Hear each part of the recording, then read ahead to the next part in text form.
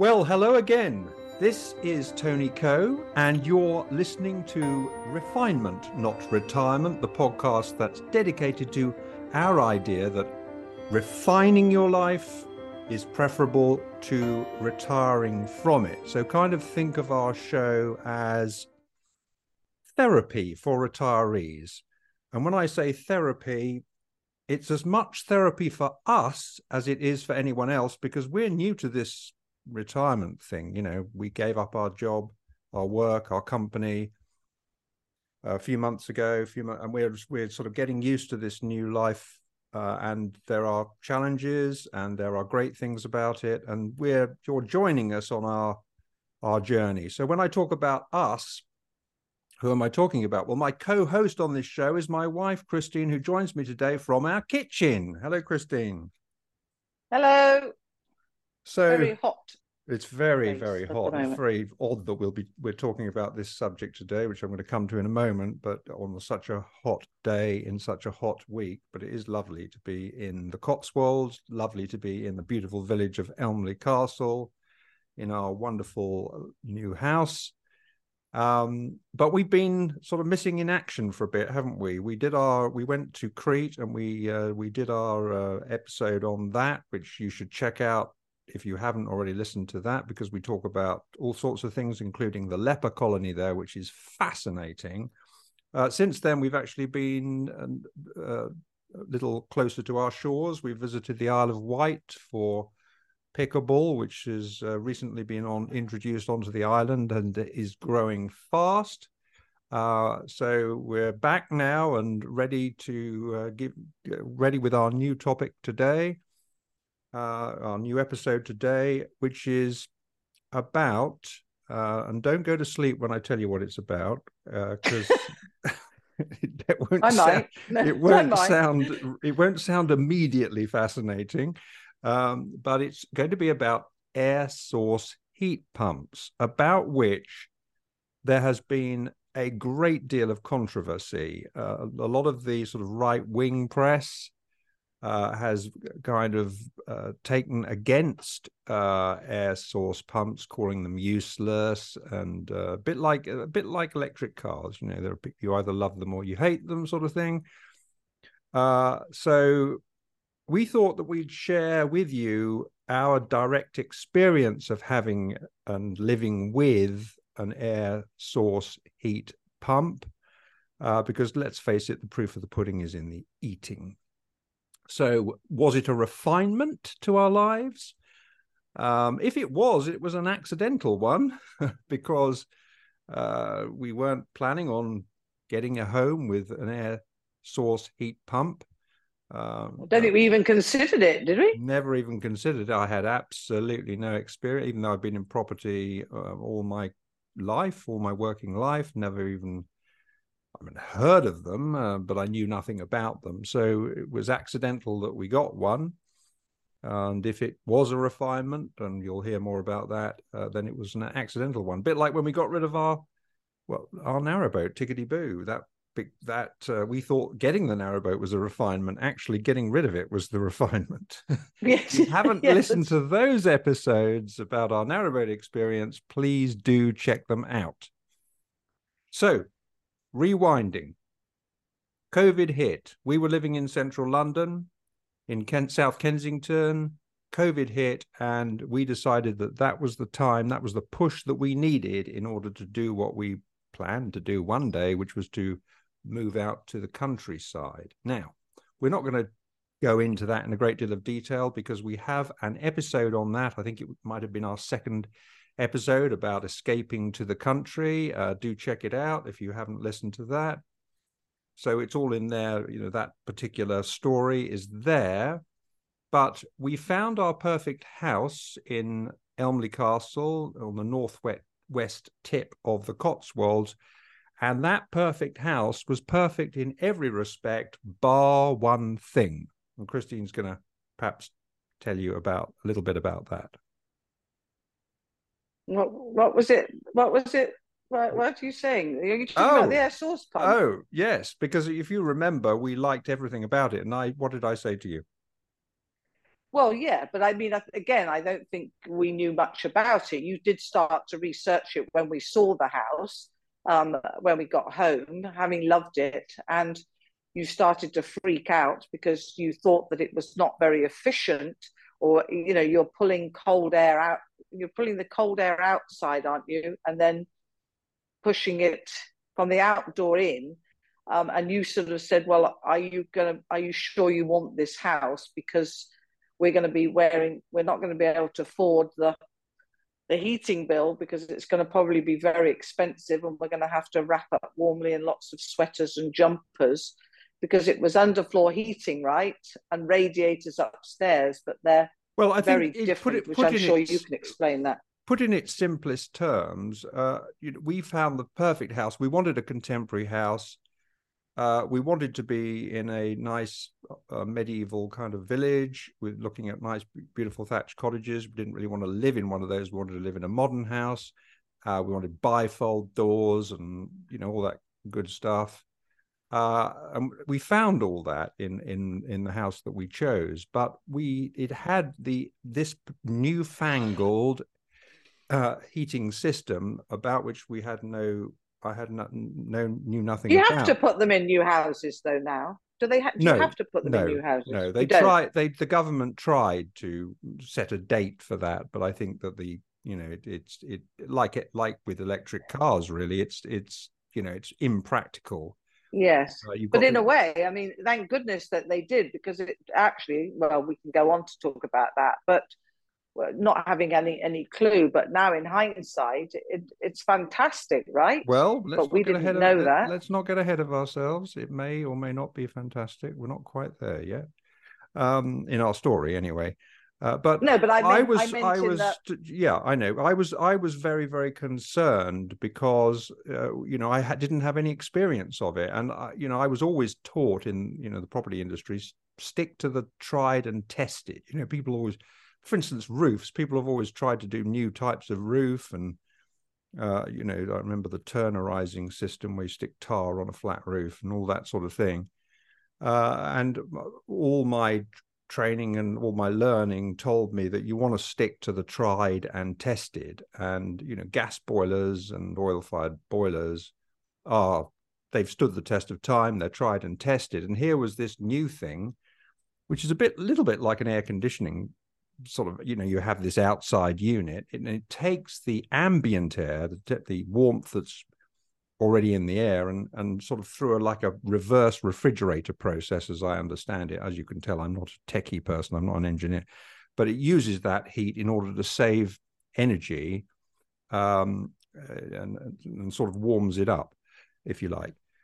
So that told me that it wasn't going to be like a boiler that gives you enormous bursts of energy. It was going to give you a little bit of incremental heat that's natural, and then it was going to warm that up.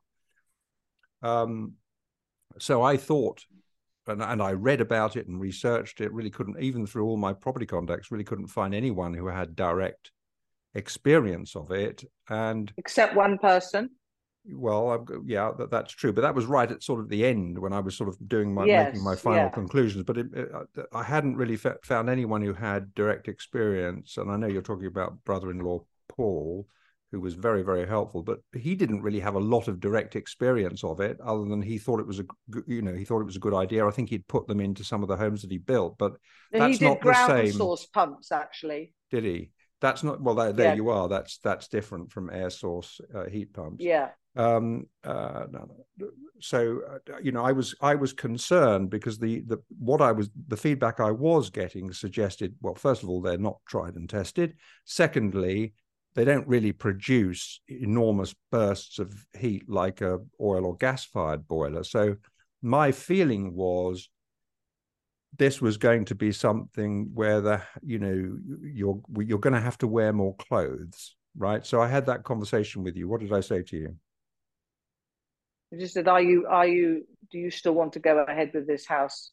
Because you are going to not be so warm as we're used to.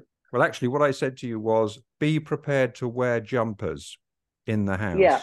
Be prepared to wear layers of clothing, because you're going to have to keep warm a little bit more like the way they did in the olden days, right?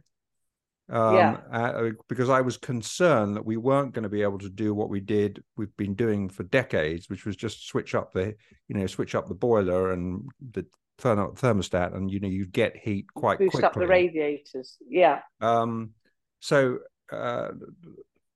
You said, well, I love the house enough that I'm willing to take that risk, and I did have that conversation with Paul, my brother-in-law, Paul, and he seemed to think that it was a safe thing to go for. And but it wasn't just me having to wear jumpers; it was also you too. You're talking as if it's like it's just me prepared to wear. Well, jumpers. No, but there's always a battle between husband and wife over the thermostat, isn't there? And you always like it a lot warmer than I did. So I think, I wasn't worried too much about myself in that respect, but I was concerned about you because you do like your heat. As it happened, perhaps I didn't need to be so concerned because the issue that we had with it when we did go, we obviously went ahead, bought the house, and accepted the situation. We were told by our neighbours who have very simple one. The one on one side, it's an identical house. On the other side, it's a bigger house, all built by the same bespoke builder, and they both kind of said, well, this was absolutely new to us. They'd been here a couple of years before us. It's new to us, and we had to learn a great deal about it, but it seems to work. The best thing to do is to sort of just trust it and leave it alone. So, which is pretty much what we've done. But we did have an issue, and it was soon after moving in, we did have an issue. So before I get to that, one thing we did do is we bought the best possible maintenance cover that we could find. The system that we have in our house is a Mitsubishi system, and it's called Ecodan, ECODAN. And so we adopted what the previous owners took out. I think they had it, but we went for the highest. I think they call it their diamond cover. No, we didn't, because if you remember, it was covered the first 3 years. So when we arrived, we were at 2.5 years. So we got told about it from the neighbours. So when the warranty was up, the 3 years cover, we then had to look for something, and Dave and Sally recommended the diamond or whatever it's called.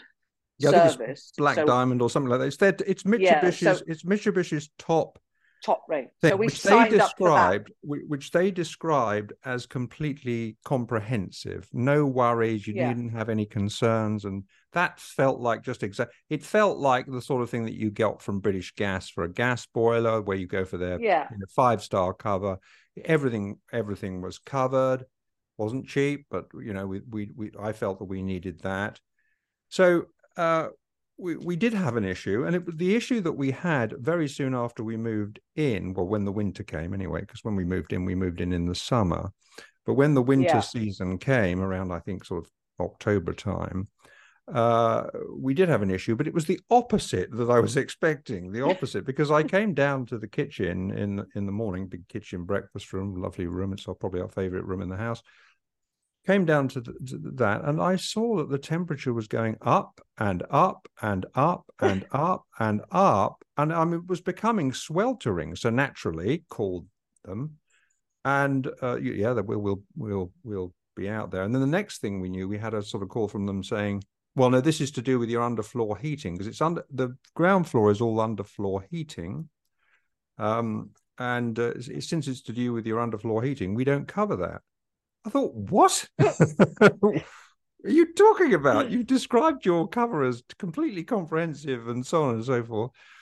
And that's when we freaked out, didn't we? We thought, oh no, what have we done? What have we done? We were right. We were right to be worried, but on the opposite effect. Right. So without sort of going into a huge amount of detail about it, it was resolved. We did have a fight over it, and I got a little bit legal with them. And to be fair to them, they did the right thing. and they put it, they put everything right, and it's since then it's worked fantastically. And it is, you can just leave it alone. You don't have to really move the thermostats. You just leave them at a comfortable temperature. But what I would say is very, very critical. So there has been a lot of criticism in the press, and even talk of people, putting them in costing 10, 20, 30, 40 grand, because they're not cheap to put in. People have put them in and now ripping them out, apparently, because they're not producing the heat. Well, I think I know the reason for that. And what we should say is that our house and the houses on the same development, 3 houses in total, the houses are very, very well thermally insulated. I mean, unbelievable, really. I mean, they're so well insulated. Everything fits, the doors, the windows, everything's high quality. And you can't even hear a car when the windows are shut. You can't even hear a car pull up, can you? You can't hear anything from the outside. We're in a very quiet lane, but you can't hear a thing. Yeah, it's just so well insulated, and that is, I think, the key to whether your air source heat pump, or indeed your ground source heat pump, whether it's going to work for you. And that means, I think, that you need a new build that is built for it. These houses were built for the system. If you're retrofitting, and we have in the family that situation to an old cottage, a leaky old cottage with condensation problems and lots of leaking, that this thing is going to be running a lot, this air source pump, and it really is designed to run as little as possible, and just to provide the help that's needed to keep the temperature of the house up. But then once it's done that job, it's like an aeroplane cruising at 50,000, 30,000 feet or whatever. There isn't a lot of energy required once it's up there.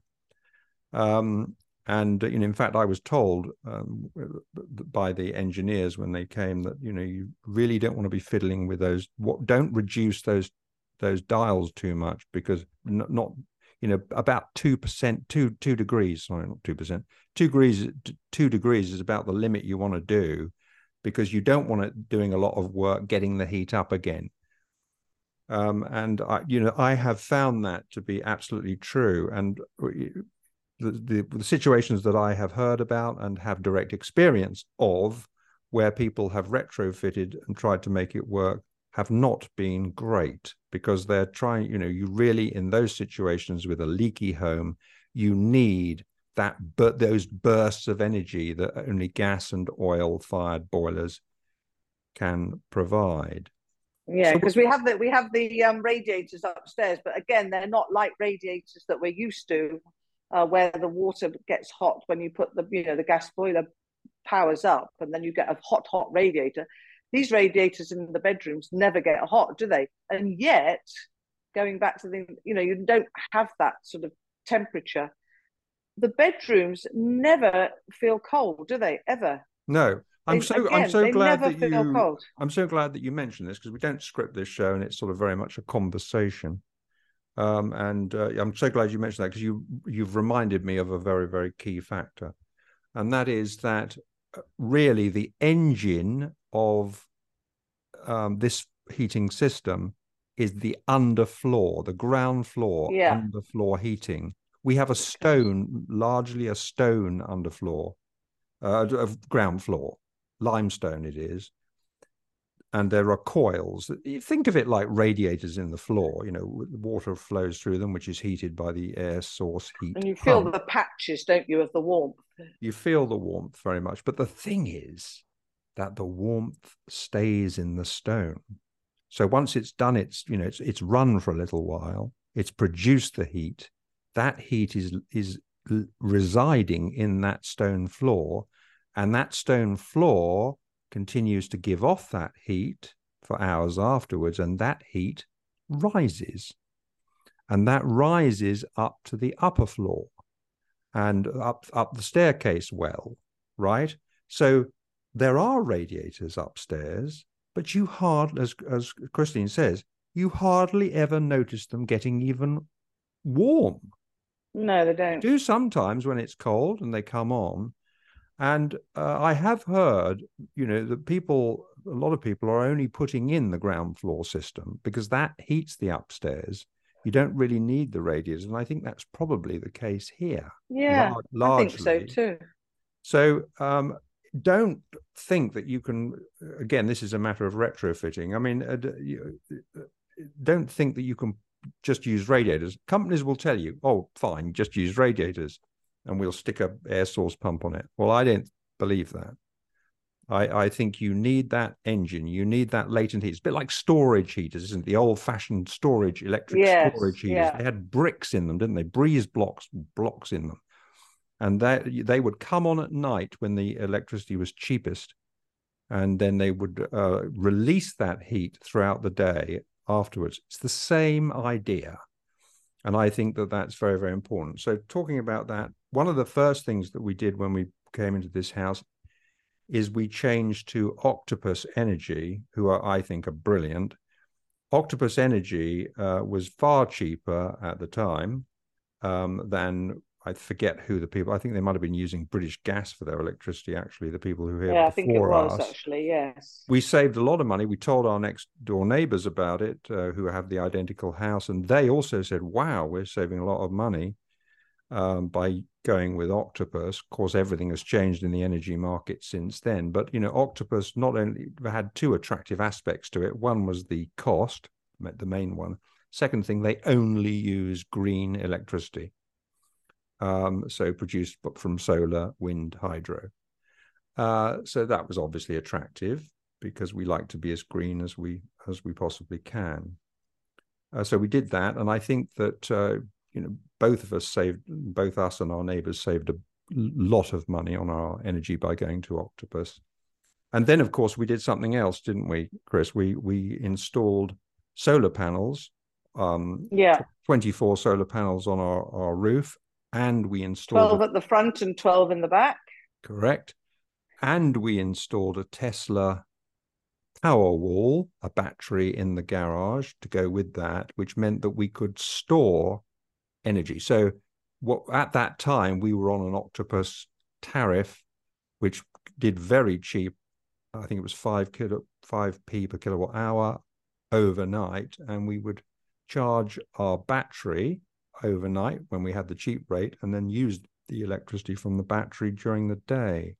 Of course, the solar was also producing power, and we were selling that back to the grid as well as putting it in our battery.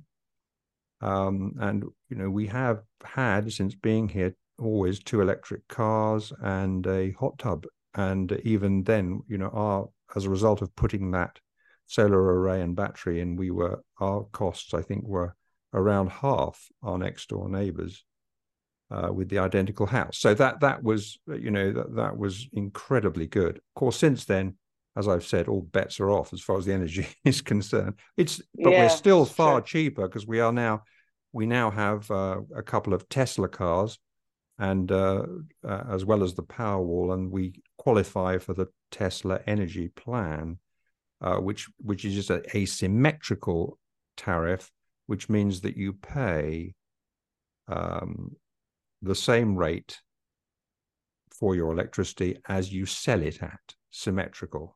So, and I think that at the moment is 25p per kilowatt hour. Yeah, hopefully, I think it is. Hopefully all that's going to come down. So, overall, it's worked out really, really well for us. And I would put it in the category, having an air source heat pump, of a life refinement. So that was I think that's true. The one of our good along with the house. Well, of course, we absolutely love the house, always have loved the house. We would love it if it was a gas-fired boiler, I'm quite sure. But this is, this obviously it's great to be using green energy, be as green as we possibly can. And I think we're doing well in that respect. Everyone can do better, of course. We can certainly do better, but I think it's I think it's been really, really good. But as far as others are concerned, listening to this, you've got to be very careful. You've got to make sure that the property is suitable very well insulated. And I would definitely urge that. Chris, do you have anything to add before I close out this? No, I don't think this so. episode. I think we've covered it all. Great. That's good. We're going to say something else. It sounded as though you were on. No. I was about to say, but we have gorgeous sunshine at the moment, so it's very hot and lovely. But actually, again, going hot, warm in the winter, but actually with all the bifold doors open, the windows open, it's actually also a very cool house. So it's actually very pleasant. Well, yeah. I mean, the insulation works both ways, doesn't it? Insulates against the heat as well. And of course, those limestone floors, make it cool, don't they? And, help to make it cool. It never really feels inside the house. It never really feels sweltering at all. It certainly did in our leaky house or our leaky property in Kensington. It got very, very, very hot. In fact, we had some air conditioning in there, which we badly needed, really. And of course, being in the city, it's always hotter, isn't it? And very old, very thick walls, wasn't it? Old. So property. I think there are some grants available for air source heat pumps. Are there? Yeah. So I don't know how difficult it is to get them. We didn't need to or we wouldn't have qualified, obviously, because we already had one, because in the house that we bought, it was already there. So, and we couldn't access grants for our solar. It was just too, I don't know whether we didn't qualify or whether it was just too difficult. I think they've stopped doing them, haven't they, for solar panels? They may well have done. You're ahead of me on that. But as usual, the government does it. I won't say the government. All governments do everything like this badly. They couldn't have, they just can't organize things and do things efficiently. And what they're doing here with air source heat pumps is very similar to what they're doing with electric cars. And we will be doing an episode on electric cars. So watch out for that. We'll again be telling you our what our lived experience has been. We've had them for, very many years. And we'll be telling you what our lived experience is. But I won't spoil the episode because I've got some things to say about that, which will not be entirely positive. So look out for that episode. Again, what the government's got done there with electric cars, they just haven't really helped the transition process yet. They're requiring people to really to change to electric motoring. You're not supposed to be talking about it now, Tony. No, I should stop. So anyway, I'm going to wrap up now. And we're a young podcast. We're growing our audience. We thank you for your support, dear listener. Please like, share this episode and others. Please check out the previous episodes. There's lots of things, lots of refinements, life refinements that we will be talking about. And we like to hear your feedback. It's very helpful to us. We like to know what subjects you like, what you don't perhaps want us to talk about anymore, what things that you would like us to talk about. Please engage, participate. We love your ideas. We love your feedback. And you can do that feedback on our Facebook page, or you can do it via our YouTube channel. You can do it via, we use Spotify for podcasters, which we think is brilliant. You can engage with us by any of those channels, and we will certainly read everything, and we will respond. And we're always looking for ideas and indeed interesting guests to join us on the show. So anyway, for now, as always, it's goodbye from me. And goodbye from me. Bye-bye. Bye, everyone. Sunny day. Till next time. Bye. Bye.